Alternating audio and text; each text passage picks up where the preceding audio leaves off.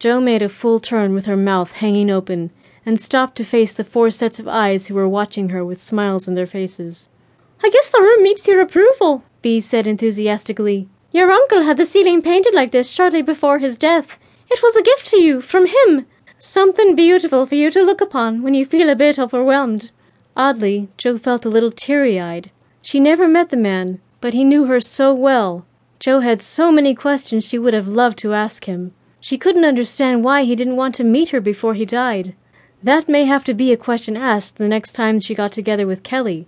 Bee snapped Jo out of her haze of sadness by saying, "You too have been unpacked, so you girls are all set. We will leave you to get comfortable before dinner is served. I will see you again downstairs in an hour." Bee and Humphrey took their leave, but Callum lingered behind. "May I have a word with you privately, Miss Moroney?" "Please, call me Jo," she said hesitantly. I'll just be in my room. I'll see you over there when you're done, Jo?" Charlotte asked. "Of course. Be there in a few minutes." After Charlotte walked away, Callum began by saying, "I know we were introduced, but I don't think it was properly." He slowly walked towards Jo, who was slowly walking backwards towards the wall. Before she knew it, she was up against the wall, and Callum was almost nose to nose with her when she looked up.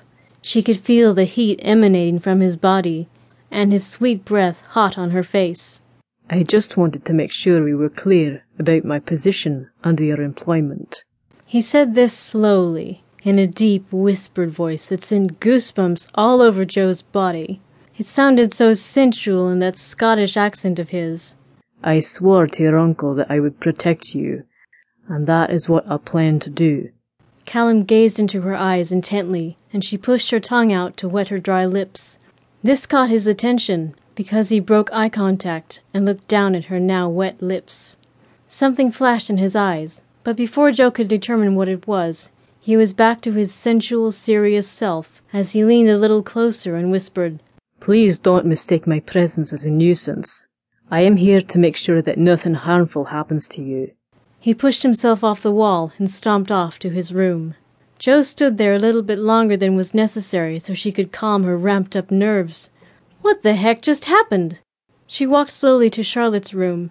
His sandalwood cologne lingered in the air, so she inhaled deeply and shuddered when she thought of his warm physique so close to hers.